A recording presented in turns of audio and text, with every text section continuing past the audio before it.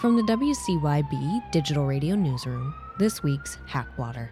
Ukrainian authorities dismantled a scam call center run by criminals who posed as bank IT security employees to carry out widespread fraud, according to the Cyber Police of Ukraine. The operation, which claimed about 18,000 victims, involved 37 operators who launched their deceitful campaign against citizens of Kazakhstan. After contacting their victims, the con artists informed them that their bank accounts had been compromised, tricking them into handing over sensitive financial information to prevent further damage. The perpetrators then used the data to drain victims' bank accounts.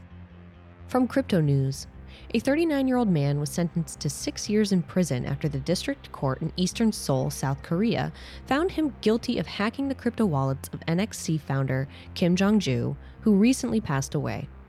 The hacker, who was additionally fined $89,000, stole $6.7 million in total from Kim, whose business empire included the crypto exchanges Bitstamp and Corbit. The latter is South Korea's first and one of its largest crypto exchanges. Abraham Eisenberg, the man responsible for the $100 million exploitation of mango markets, was arrested in Puerto Rico, AMB Crypto reports. The self-proclaimed game theorist, who led a $110 million exploit on the decentralized crypto exchange, was charged with 1 count of commodities fraud and 1 count of commodities manipulation. If proven guilty, he may face prison time.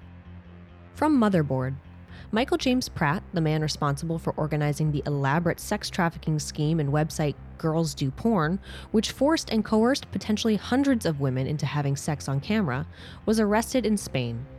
Pratt, who occupied a spot on the FBI's top 10 most wanted list, has been on the run for several months, evading the sex trafficking charges that may land him in prison for life.